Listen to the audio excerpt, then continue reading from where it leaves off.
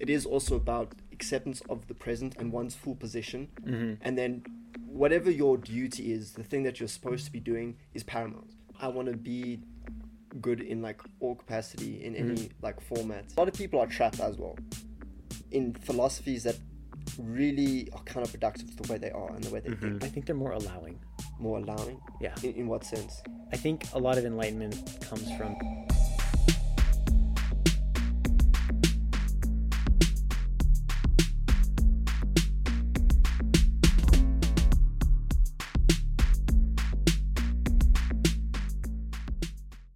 So do you want to start now then? I mean, however you want. I mean, we can just kind of talk about the day. Like, I don't know. I, for one, am super stoked that we got like martial arts in. Like, kind of reminded me how much I missed it and like how much I need that to be a bigger part of my life. Because I think, because I started when I was 7, doing martial arts, and like that's always been a really big part of my life through high school. Kind of took a little backseat in college, and then kind of been off and on since then. And like even now, I still teach on weekends at like this taekwondo studio, but it's like we just do some cool like weapon stuff, so not like a lot of combat, not like jiu-jitsu, not like boxing or anything, just like demonstration weapon stuff, which is fun as hell. Like I still really like that, but like I need some more combat, you know, in my life. Well, like what do you think got you into combat sports? Got me into it? Well, I started because I didn't like soccer, because I was like the typical sport. It was like, oh, you just do soccer, right? And then I was like, okay, that ain't it, chief. And then I spent a little time. I was like 7, you know, so like my parents signed me up for, you really were young. Signed me up for like a martial arts class, and I'm like, this is sick. Yeah. There's something cool about just being a ninja. Like this is what you want to do, you know? Yeah. But even more so, I think there's something really empowering about having confidence in your ability to handle yourself, both physically and then also the discipline through that develops you mentally. It makes you a much stronger person. Like, I can't imagine what it would be like to enter a room without knowing that I can handle myself. Like, that's going to be terrifying because you're just at the mercy of fucking whatever. Yeah. So 100%. Yeah. 100%. And it is, I feel the same way, and I also got into it young, but what brought me back is what you're speaking about, which is that sort of getting that confidence in your own abilities and having a real practical skill that you can employ, you know what I mean? And I started off young, but I lacked the maturity to really appreciate what was going on, and for me to really fall in love with the sport, because I tried boxing when I was about 13, and it was cool, and it did teach me a lot. It drilled some fundamentals into me, which was cool, which is nice. But I didn't have what I have now, and that I've gotten, you know, especially like growing up, coming out of high school and sort of going down the more philosophical route and that sort of like embracing of pain. But yeah, and I think even seeing today with the other guys, it speaks to a lot of people more than they think it would. So like they might be a bit like apprehensive at first, but then like once they get into it, they really do get into it, and they really do enjoy it because there's just something innate in us, especially us guys. And when you're with some, like, you know, 100%. with some good people, and there's a bit of sport involved, you know, and you're built for it. Like as a human being, you're built for it. Like how we evolved as hunter-gatherers, tribal days, like your monkey brain has like a little switch that comes on. Like part of it is survival, but it'll switch you on to like, oh, I'm in it now. We gotta fight, and it'll make you fight. It'll let you do it. Fight, yeah. And it feels good sometimes. Yeah, like there's a lot of power that you feel, and this is why I think like I appreciate martial arts as an art form just as much as like a combative sport, because of like even like people like, you know, talk down on certain martial arts because like, oh, that's not applicable. Like that always like shows me how immature someone is. Because applicable to what? Like, sure, no one's doing Tai Chi to get in a street fight. No one's doing that. Like, that's not even part of the conversation. No one believes that, right? Yeah, no, 100%, yeah. Yeah, so it's like, why are you even here, like, saying, oh, this is useless BS? Like, yes, it is. You're right, but, like, useless for what? Yeah, exactly. Martial arts, fundamentally, for me, has been, like, a playground of principles, right? So there's so many fundamental principles that you get out of martial arts that you don't really see. You see other places because they're fundamental principles and the dots do connect. But martial arts has like such a high level across the board of all the principles that I deem valuable, right? And, you know, just from like discipline, self-awareness, dealing with patience, dealing with pain and suffering, perseverance, like the list goes on and on. Delayed gratification, being able to conquer your own insecurities, confidence. It's immeasurable, and nothing else that I've found has those qualities as principles to the level that martial arts does broadly. And this is why, like, I'm really lucky that the martial art that I first started was called Bakfudo. It's a mixed style, so it had elements from like Taekwondo, karate, jiu-jitsu, kickboxing, kung fu. Like, it had a bunch of different elements kind of mixed in its own little style, with the goal of being able to like handle any kind of situation against any martial artist. So it exposed me a little bit to like jiu-jitsu kind of stuff, striking arts, kickboxing, MMA. And so now that has allowed me to explore other martial arts as a whole, rather than just being like a fanboy of one. It's like there's a lot of people like, oh, I only do Taekwondo, that's the best. Well, for this situation, yes. But wouldn't it be cool to be able to do that when you need it, but then also do this when you need that? Yeah. Right? Yeah. No, I agree with that. I mean, I want to be good in like all capacity in any like format, on the ground, you have the standing potential up. to. You have the potential, exactly. You have the potential to. So why? So you would have the responsibility to. Exactly. So this actually brings me to a question, because you were speaking about Buddhist philosophy and their perspectives of pain and acknowledging it and taking it on board, and that helps you like better deal with it.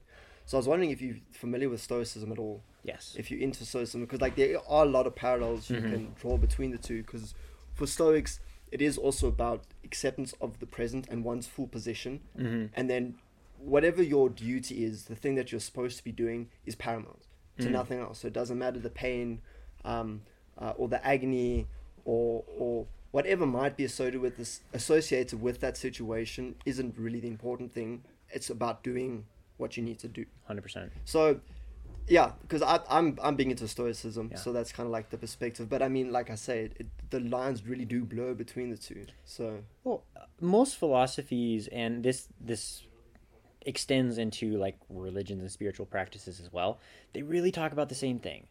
And that's just evidence to me that, hey, like, we're onto something. It's like if multiple different groups or people from multiple time periods across the world come up with the same relative conclusions, it's like, oh, that's probably something you should listen to, right? But one of the reasons why, like, I when I gave my little workshop the other day, I did talk, a lot of it was kind of framed around Buddhism, because that's like a very like fundamental part, and it was kind of like the track of the story I wanted to tell. But there was definitely some like Stoicism. I had like a Seneca quote in there as well. Quote, yeah. So it's very relevant, and there is a ton of overlap.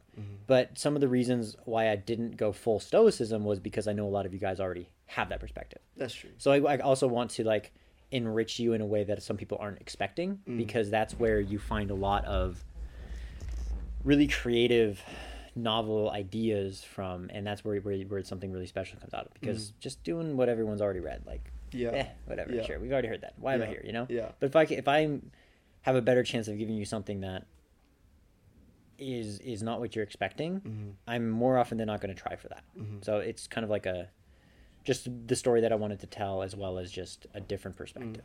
I mean, I think you did a good job as well. Thank you. The story told with the buffalo and the cow, and that storm situation. I mean, no one here is going to forget that. It's pretty impactful. Yeah. So it's cool. It's cool to impart that onto like people, like you're saying, really deliver just another perspective, something fresh, something that's hard hitting, and that sits with people. So 100%. Yeah.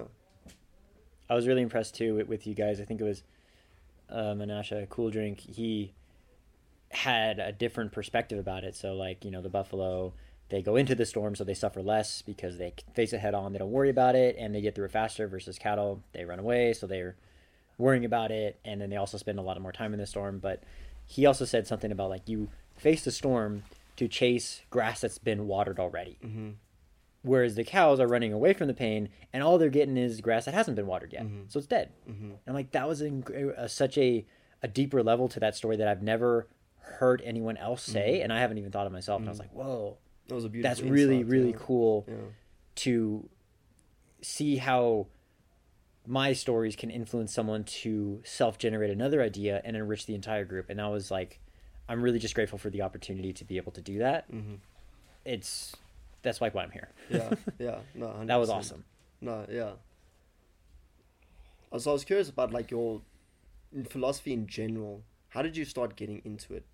That is a long question. For me personally, it was through Adam Watts actually in high school. Yeah. And he talks a lot about Taoism and stuff like that. And also again about just not being too caught up in things in a lot of ways, and just letting the flow of things happen. And I think that really sort of helped me, especially in a high school setting. Mm-hmm. You know, you go into high school, and as much as people, you know, it's always like be yourself. It's you never are. It's so fake. It's so fake, and you do try and fit in, and you do try certain things because they tell you to like, oh, be who you are. By the way, you have to check off every single box in this checklist. Yes. To become what we expect you to become. Yes. Good luck. Yes. It's like, what the hell? Yes. It's absurd. Yes. No, it is absurd. It is absurd. So I was kind of glad, and I had a friend who was also interested in that kind of influenced me. So that was nice because I think it did fast track a lot of problems that I could have sat with for a while. I didn't have to anymore, which helped me. You learned how to be a person, like a human being, earlier than most, because that's one of the things that traditional education does not do. It doesn't teach you how to be a person. That's kind of left to like, well, maybe your parents will. And you have to be inquisitive. If they're even able to, because sometimes your parents don't even know how to be a person. Yes. Like, just fully embrace who you are as a human being. And this is why, that's another reason that got me kind of into philosophy is like, things aren't adding up, right? It's like, what am I going to do about it? And that kind of leads you on this journey, this rabbit hole of self-exploration. But I do remember, because I'd probably say a lot of my personal growth came from, during the period when I was in university. Because like before that, just going through high school, very like academic focused on like, I have to be a perfectionist, I'm smart, I have to be the smartest person, and I have to do these hard academic things because that's what smart people do. And it was completely like external. And like, well, part of it was internal because I do still have a passion for those kinds of things. But the actual reasons and perfectionistic aspect of that did not come internally, right? And that led to a lot of conflict because there's a conflict of interest from external versus internal, and that's going to lead to a lot of pain, which you attach to one of those ends, and that leads to suffering. So in college, I first year I took an ethics course, which, to be fair, didn't get a ton out of that. But what it did do is it exposed me to like a bunch of different philosophers. So like we went through like Nietzsche, Kant, Lao Tzu was also kind of in there as well. So like I was exposed to the Tao Te Ching, and I was like, oh, this is kind of interesting. Let's kind of read this. Let's read more about this. And it started kind of getting more eclectic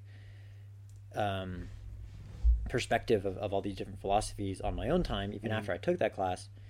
And it's hard to say what exactly led me to a lot of the things that I learned, but somewhere during that time I also got into like a more like spirituality from both Western and Eastern sides, meditating, Wim Hof breathing, and just kind of experimenting on like how to change my mind and my body and the interplay between those, because they're not really that different when you kind of understand them more, and then how that relates to your spirit, because that's like kind of also a separate thing, but people often kind of stop at it being separate, but it's also the same. It ends up being very like circular, because the path to enlightenment, I guess, is not a straight line up the mountain. It's more like a kind of a spiral. It's like an infinite spiral path where you end up looping back on the same lessons sometimes, but you gain new ones along the way, right? And appreciating that process through like, going with the flow, like what Alan Watts talks about, is like very, very important for detaching from the results of like you're never going to get to enlightenment by trying to be enlightened. You're only going to get to enlightenment by appreciating that this is an infinite process. And then it's this very like contradictory thing where you actually get what you want by not needing what you want, because you no longer have the desire, and therefore you no longer have the lack. It eliminates it completely. It's kind of weird. But through that kind of whole time period is kind of where I started getting a lot into that, and then just picked up things along the way. It's hard to say I had a particular path or flashpoint that really led me down that path. But it's always nice to have a full range of things. Like you're saying, you got that eclectic perspective, because it's important. You'll take some things and you'll reject some things. You've got to form. There's no absolute truth, and so something might identify to a large degree for you, and like, geez, it's almost 100%, but it's not really. And there's like things you can like pick and learn from. Yeah. So it's nice to have that full broad perspective. I love how casually you said there's no absolute truth, because you kind of accepted that. You kind of accept that as a truth, that there's no absolute truth. I know it's kind of weird like that. Yeah, that's interesting. But it's interesting to also to see, like, I talk with people like you, where it's like, oh, there's no absolute truth, and it's like very clear, very kind of obvious. Like, oh, of course not, because it's all relative based on perspective. Like, maybe there's some absolute truth, but no one has it, because like they're all just different reflections, different facets of that source, God, truth, whatever you want to call it. Yes. And that's what kind of makes a lot of sense to me. And it's interesting because, like, I've recently interacted with some people who are very like, what do you mean there's no, like, no, there's absolute truth, you idiot. And it's like they're very, very clear on the other side. Interesting. And it kind of makes you step back, like, wait a minute, am I wrong? Like, you know, whatever. Yeah. Kind of makes you question things, which is good, but you also have to understand, like, people think things for a reason. Like, no one's just really, like, no one's like that stupid. Like, you know what I mean? Like, no one's like actually an idiot sometimes. Yeah. But everyone has a reason for thinking the way they do. Yes. And appreciating the fact that if I were in their situation with their upbringing and their environment, I would think that way too. 100%. 100%. So when they say, like, oh, there's no absolute truth, and then you ask them kind of more questions, like, okay, so do you think, like, your religion is like the absolute truth? It's like, yes. Okay, so okay, follow-up question, like, do you think your religion is the entire truth? Like, every bit of truth is in your religion? And they're like, yes. And then the follow-up question to that is like, okay, does that mean then that every other religion, we're just using that as an example, but you could apply basically anything to that, is fully wrong? Because if yours is fully right and there's a absolute truth, then that must mean, by consequence, that this is fully wrong. Fully wrong. And they're pretty much like, well, yeah, that makes sense. I'm like, whoa. That was kind of like a... I had to... at some point, you can't just, like, straight up tell people they're wrong. Yeah. Right? Because, like, I don't even know. Maybe they're right. Yeah. You know? Yeah. But that was kind of like an interesting perspective. Like, whoa, like, that's a very, very different level of conviction for a different thing than, like, I've explored and discovered. And because my worldviews are based on my best guess of what I think is happening. Yeah. But it might be wrong, it might be whatever. But it's interesting to see, like, certain levels of conviction across different religions and their willingness to even accept new information, let alone change based on that new information.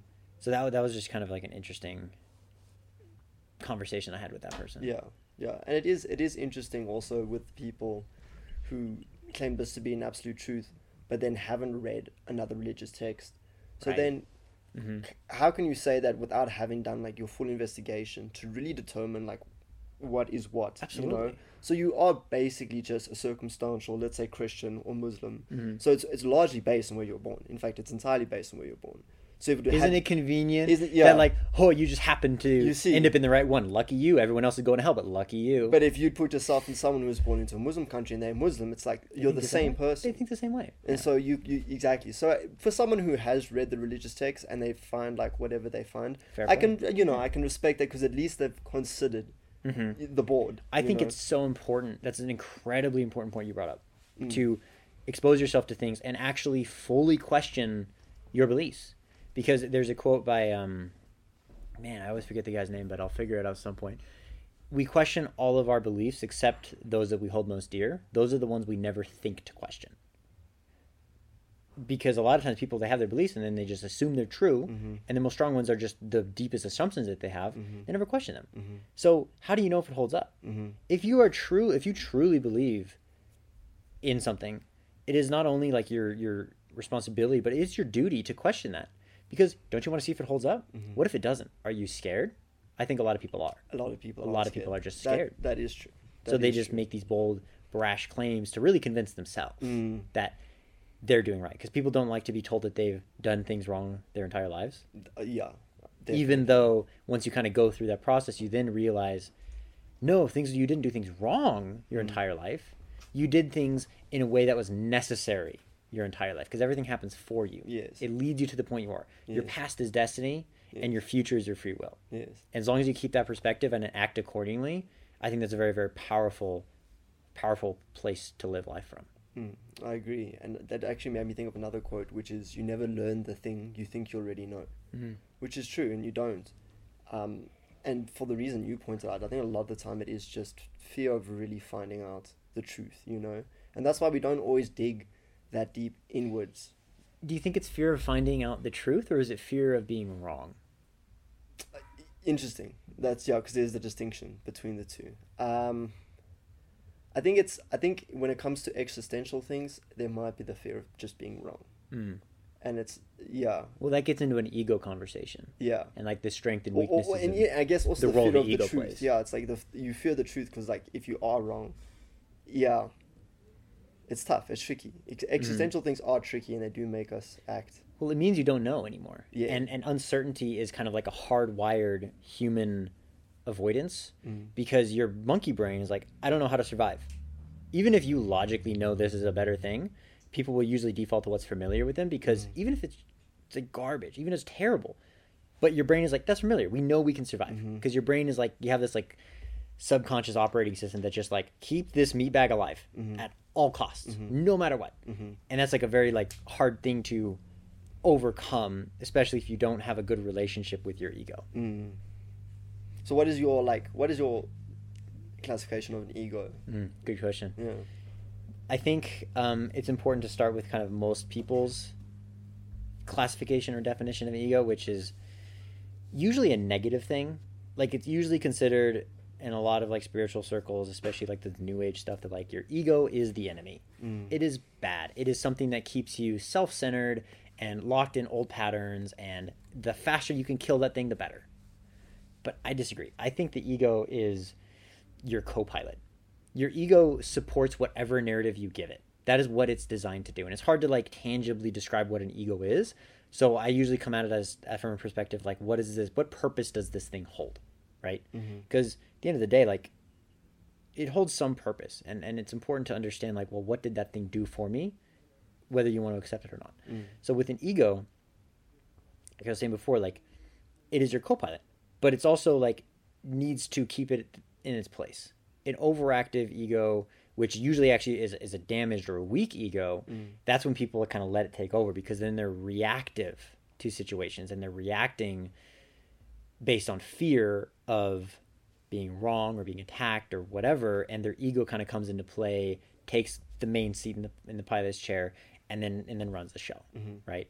But if you actually have a strong ego, a protective ego, it will protect whatever narrative that you give it, and you are no longer able to be swayed by the whims of the world, basically, or external things, because you know who you are, and your ego serves that purpose. Is that like framework that you can sort of just set yourself in and be 100%. solid? Yeah. More or less, so yeah. do you think ego then nature or nurture? To what extent is it nature? What extent is it nurture? Nature or nurture is a very interesting conversation. It is. There's a few. There's another question I Right. want to bring up with We'll this. get there. but We'll get there. Because ego being nature or nurture. I think ego is probably more nurture than nature. At least that's kind of what I'm thinking right now, because a lot of it can kind of be taught. And the fact that I can change my relationship with my ego means I can nurture it, right? So the nature of the ego is inherent, but it might be more like consistent across humanity, like what it means to like be a human, like have a soul. Maybe that's something tied to an ego.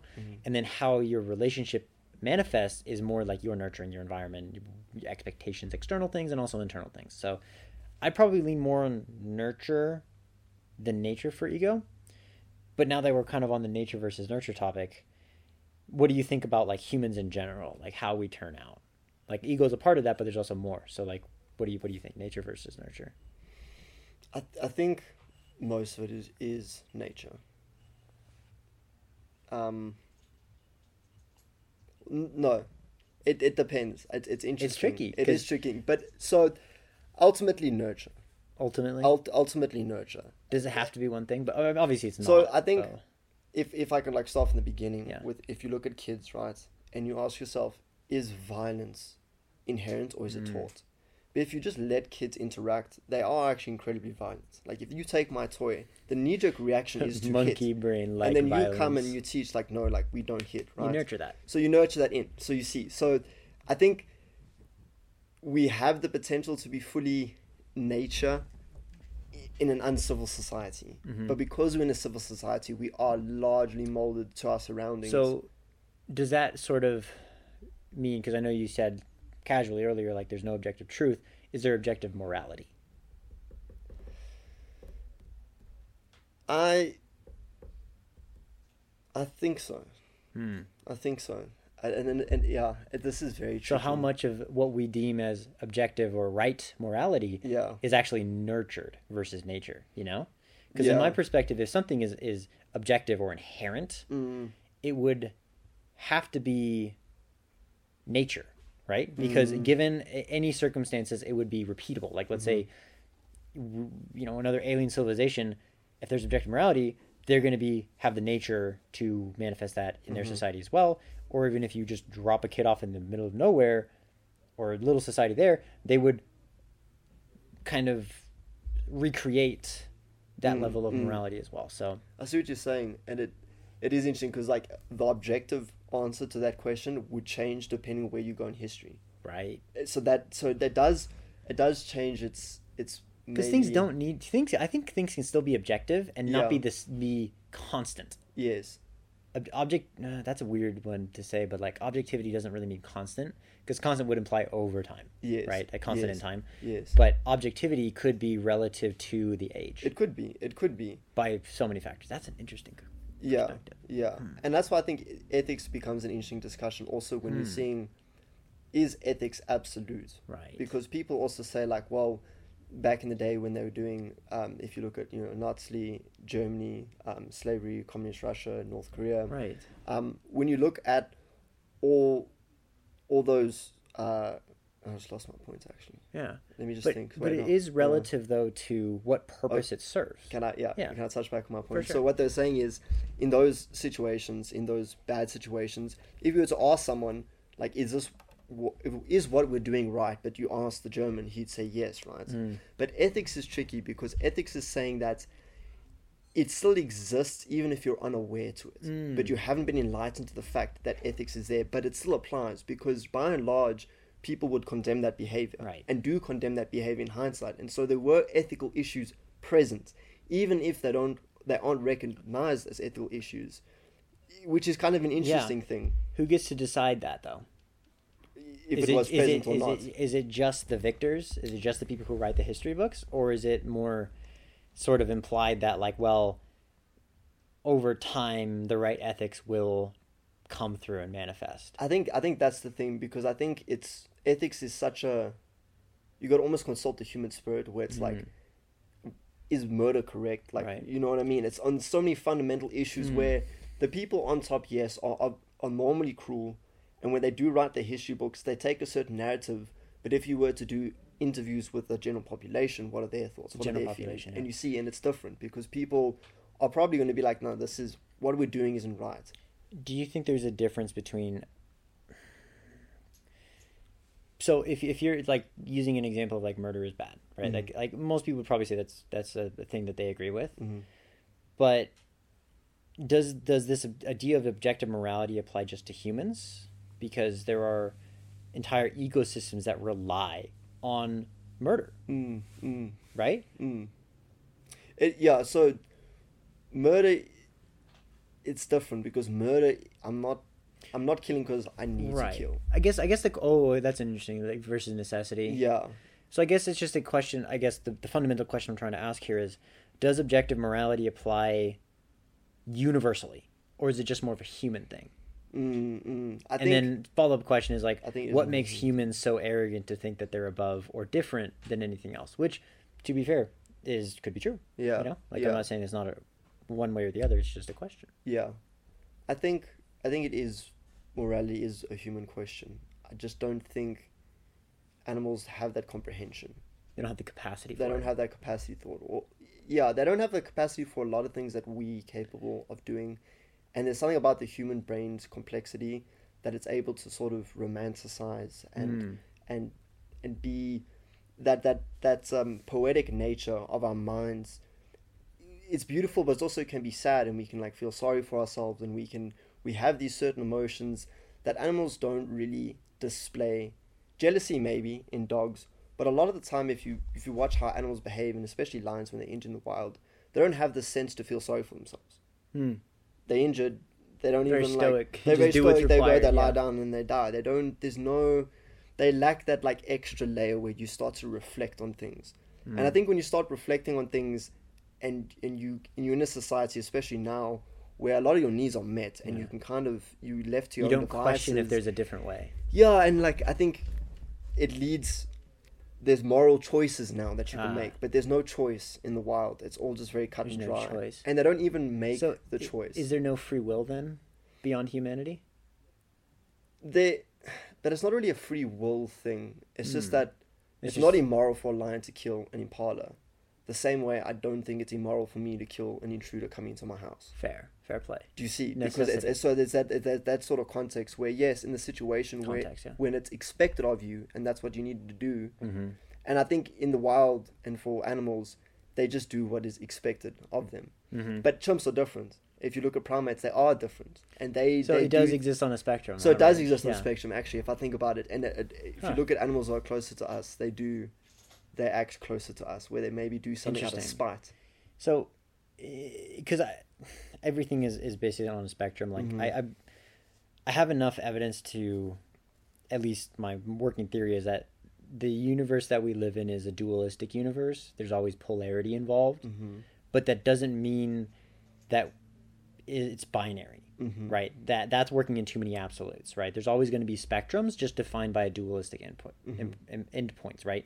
And then going from like certain animals versus like an insect versus a lion versus an impala versus a chimp versus a human, they're all kind of range in terms of this like objectivity of morality, ethics, nature versus nurture. And so like going back to kind of nature versus nurture, like I think that is also a big spectrum. I think humanity lies like more weighted towards the, like if you have nature on one side, nurture on the other side, weighs probably more closer to the nurture side than like a lion, right? And then chimps might be somewhere in between as well. So it kind of like the closer you get to humans, you're further along the nurture side.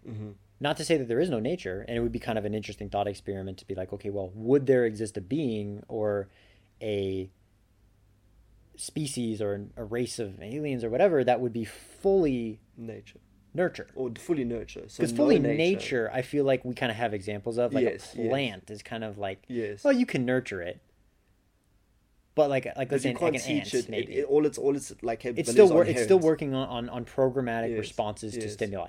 All you're doing is controlling stimuli, which is kind of nurture. But actually, that brings another question: is what if our definition of nurture is really just programmatic responses to stimuli, and we just figured out the right stimuli to get a certain response for the survival? Maybe it's all nature. Who knows? You know, right. That's a very interesting question that I just kind of thought of. But I think practically, at least what's useful, because that's another kind of thing, is like a lot of times sometimes it's more like impactful to consider what's useful than what's true, right? And this is kind of a very like touchy topic sometimes because some people prioritize truth absolutely, but if something's like not objectively true but is useful for me, well, it's useful for me, right?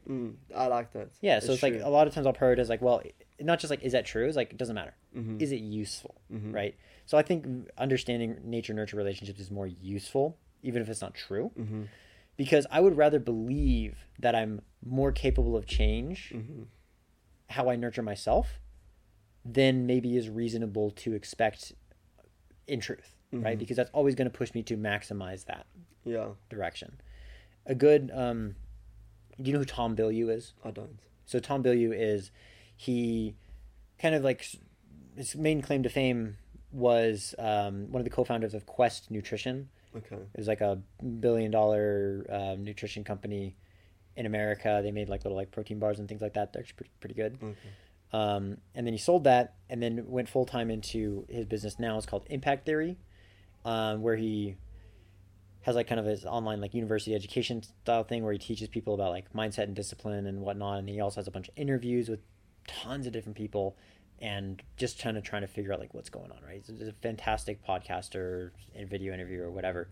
He's a G, right? So he has kind of this thing where he understands that like you can't make a pig into a racehorse, but you can make a damn fast pig, right? Okay. And so he's like, hey, I know that I don't have all the attributes. I don't know that I don't have all the talent. I'm not by nature going to be the best. So I'm basically the pig in this situation, but I can be a really fast pig, right? So he's just sort of like focusing on, understanding you can't necessarily control everything about your nature, but you can control your nurture and be a really fast pig, right? And that's kind of Stoic, actually, right? I think because it is. Like he accepts he's a pig. I want to be a fast pig. I'm not going to try and be a racehorse, right? And it's that acceptance. You're doing the most you can with what you have. Exactly, right? And that's all we can really do. 100%, dude. It's all you can really do. I think just kind of maybe to wrap this idea up is another good analogy that I've thought about this is origami, because like I used to be like really into that back in the day, right? And looking at kind of like a piece of paper, like a square of paper, is very, very good analogy for like a human. It's like a blank slate, but it's kind of not, right? Like there are certain restrictions, there are rules to origami, like you can't cut, you have a square, it's one piece of paper, whatever. So there are limitations to the nature of a human. But a child is in a lot of ways a blank slate. So a blank piece of paper, right? And it depends on how you make those folds, how you crease the paper, how you mold this thing into one shape, one piece of art versus another. Like you could fold a origami crane, or you can fold yourself into a box. It's your choice, right? Unfortunately, a lot of people have been folded into a box based on other people's expectations. Obviously, they still make the choice. I think you have to take responsibility for that. The life that you got is the life that you chose. I believe that. But through societal pressures and expectations, it ends up like if you follow that path, you do everything you're supposed to do, you get folded into a box, right? And then people think, oh, I'm a box. That's it. I can't change. I think that's a huge fallacy. You can still reverse those steps, unfold the box, and then you think, oh, but I'm messed up. I'm no longer a blank slate. I have all these creases. Cool thing about origami is a lot of the same creases that it takes to fold the box are the same ones that you use to fold a crane. That's interesting. It's wild. So, yeah, sure, you might not have everything. There might be some wrinkles. You might have a little bit of scar tissue. But you can still fold yourself into a beautiful crane if you want to. Right? A lot of those folds are still applicable, right? Very applicable. Sometimes it's the same thing. It's just like, the order and the sequence of them is like, instead of this one being folded in on this one, it's actually that one first, and then you fold this one, and now it's a different shape, right? So I think I love that analogy. That's a beautiful analogy, yeah. No matter what box you folded yourself into, you can always use those lessons, those creases. The creases are just lessons. You can use them as restrictions or scars or lessons, right? I choose to use them as lessons. You can use those to fold yourself into a beautiful crane. No, I like that. And also like how there's just it's more mainstream now, a lot of these philosophical ideas. I'd say that, but again, I'm biased, and my stream's biased because my stream obviously feeds me the stuff I watch. Well, you have a self-awareness of bias. And I think that's important too, because you get to choose your bias. 100%. But it's nice to see an enlightened generation, or one that's far more enlightened than what was previously possible. I think they're more allowing. More allowing? Yeah. In what sense? I think a lot of enlightenment comes from being open to allowing different perspectives to exist without needing yours to be right or wrong. Because I think a lot of people have this need or fear of like, if I'm wrong, or if you're right, that means I'm wrong. It's very binary, right? So I think a lot of, you're right, this generation has become enlightened in the fact that they acknowledge duality, but they also acknowledge range. They acknowledge to what like a dichotomy to be managed, and not just like a binary one way or the other, right? And that comes into like allowing, right? Like you're allowing other things to exist while not feeling threatened, while not having your own worldview threatened. Yes, they can coexist. Yes, and I think that's very beautiful. It is beautiful, and I think it's conducive to a better society in a lot of cases. And you even see it in economics.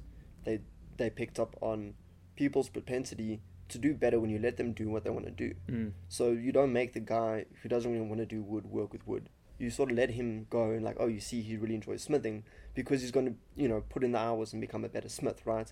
Yeah. It's the same sort of thing. If you allowing other things to exist around you and you're allowing that to happen, you find people find their grooves easier. They don't, maybe, because a lot of people are trapped as well in philosophies that really are counterproductive to the way they are and the way they think, and that can be difficult because it can be a conservative environment that you're coming from, and to change this would completely rock the boat, and like it's unfamiliar.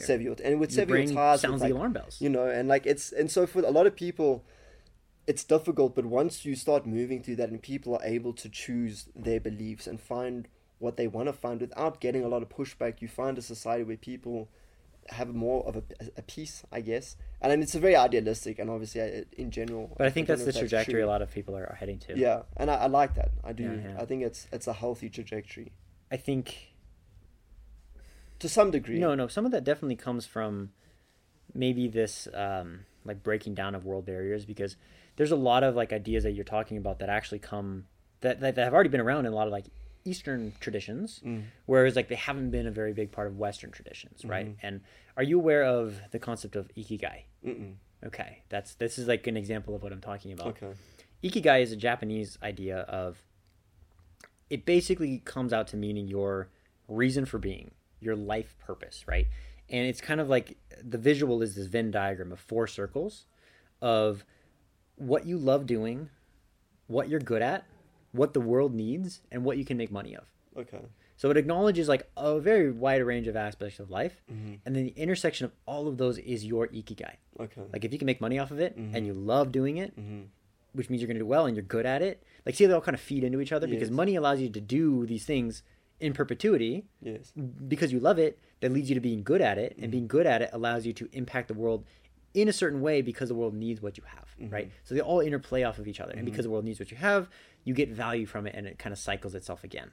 And the intersection of all of those is your ikigai, and that's a like kind of an old, like ancient Japanese concept, but I think it kind of allows for the differences in ways of being that you're talking about, where it's like there's not one right way of being, because there's maybe one right way of being for you, but it's not me, right? Or and I think it's a very compact way of thinking about that as kind of like a decision filter for like, what should you be doing with your life? Well, does it meet these criteria? That's a start, right? I like that, yeah. And I think the stream of nature comes through there in human beings, with the fact that so many ancient texts and ancient philosophy are so applicable, because there is this sort of that human condition and the human experience. The human condition, yeah. So but that's nice. It's nice that there are inherent things and things you do without knowing, but other people do as well, which is interesting. We have certain tendencies and certain ways that we're inquisitive, and so it's cool that there are like fundamental things that 100%. are in so yeah, absolute. I think the human experience and the human condition is something that's absolute. Interesting. So there are fundamental, like, absolute things, but there's no objective truth. And I think these are reconciled by understanding, like, I'll use religion because it's very kind of quick understanding. Yeah. But I think all religions are really, like, they have the same God. They really do. They just are shown different facets, different faces of him, right? And if you want to personify God or whatever you want to vision that as, they're just showing different facets of a larger truth that you cannot comprehend in its entirety at one time. But if you start understanding, taking lessons and overlaps from different religions, you kind of start understanding, like, oh, it kind of completes itself. Because I don't really believe one religion is complete on its own, right? It just doesn't really make sense to me. And if you even tally up all the religions of the world, it's not quite complete, but it's a little bit more a picture of a, it's like, you know, if you were to have like a shape, a complex shape, and this kind of, I'm sure you're aware of like the allegory of the cave. The cave? Allegory of the cave from Plato, I think. I'm not, actually. Okay. But it's, yeah. So basically, quick rundown of this is like, if people are like prisoners locked in a cave, and the only thing that they have is the wall of a cave that's lit up, and there are shadows being cast on it. Their entire perspective of reality is just these 2D shadows, right? And then one of them escapes, sees the world for what it is, tries to tell other people, and then they reject him because that's not what they know, right? So, but it kind of comes back to the idea that, like, a lot of what people think are truths are just 2-dimensional projections, shadows of a more complex 3-dimensional reality, right? So one religion, like Islam, is just one angle of a shadow or a reflection of a facet of what truth or source or God is. Christianity is another. Hindu is another, right? And the ability to appreciate that those are different perspectives of the same thing allows and opens it up for a much more coherent and complete resonance with reality, I think. No, I like that. Yeah. I like that. Yeah. I think there's one other thing I wanted to say though. Now that we're kind of on the topic of like all religions have the same God. I mean, the first thing that would come to my mind if I heard that is like, well, what about like a polytheistic religion, right? Like if you look back at all the mythologies or Hinduism for whatever, right? But the more because this is another like very influential class I took in college, was ironically a Hindu mythology class. Okay. It's kind of wild because that opened me up to a lot from that, right? I mean, it's like thousands, hundreds? It's like 1,000 and something named gods, but it's less about... I think the word God is a little bit of a presumptive translation because you have different classes of gods as well. Like you have the Asuras and the Devas, which are kind of like gods and demons, but they're kind of on the same level, just like, again, expressing the duality, the polarity of it all. Like they're not really regarded as good or bad. Like obviously like the gods are kind of like good, quote unquote, and the demons are bad, but they also appreciate that they're necessary for one another's existence, right? You kind of can't have them one without the other. And but they're really just like a different class of being from human, right? And it doesn't really acknowledge them as like God, as in like Christian God or Muslim God, right? It's a little bit different, and there's still other levels even within those gods of like, okay, well, what are the main gods and like this and that. But the deeper you look into it, you also kind of realize like, whoa, they're not even their own gods. They're really just different manifestations of different facets of God, right? So like Shiva would be more of like the destroyer and creator aspect of God, not a god on its own. It's just Shiva is the embodiment of that archetype, of that capacity of God. But it's only one part of God, right? Yeah, and then you have all the other ones kind of locking into their places, but they all are kind of just different embodiments and expressions that you can tell stories about to understand them. And that's really what mythology is. It's just stories of archetypes, right? To understand better source, God. There's a fantastic book, autobiography of a yogi. It's the story of this yogi, Paramahamsa Yogananda, and like how his journey of becoming what he is or was, and explaining a lot of these aspects of Hinduism and spirituality, and he acknowledges like other religions, primarily like Christianity, in that one as well. And he's like, yeah, no, that's actually talking about the same thing. It's just different perspectives, and like and then you might, and like when you see like a vision of God, it's not actually like that's God. It's just that's what source has chosen to appear to you as that will relate to you more. Because like if a Christian like has a vision of God and it's like 5-armed Vishnu or 10-headed Brahma, whatever, it's like, whoa, that's a little much, right? But they're going to relate to Jesus. They're going to relate to a prophet or something like that, right? And then vice versa. So it aligns with what you need at that time. And fundamentally, the conclusion that I kind of got out of this is that Hinduism, though like stereotypical polytheistic religion, is a monotheistic religion. Right, because there's that one prime source. There's one prime that source. That manifests in different ways, which is interesting. That is interesting. Yeah, and I do agree with you. I'm more open to all the religions. I appreciate that, Jason. To pull the full because like how quick you are to like accept it, like, and you get it. Like I appreciate the that kind of a conversation that I've had with you and the openness. It's been a pleasure. Absolutely. Thanks. Good stuff.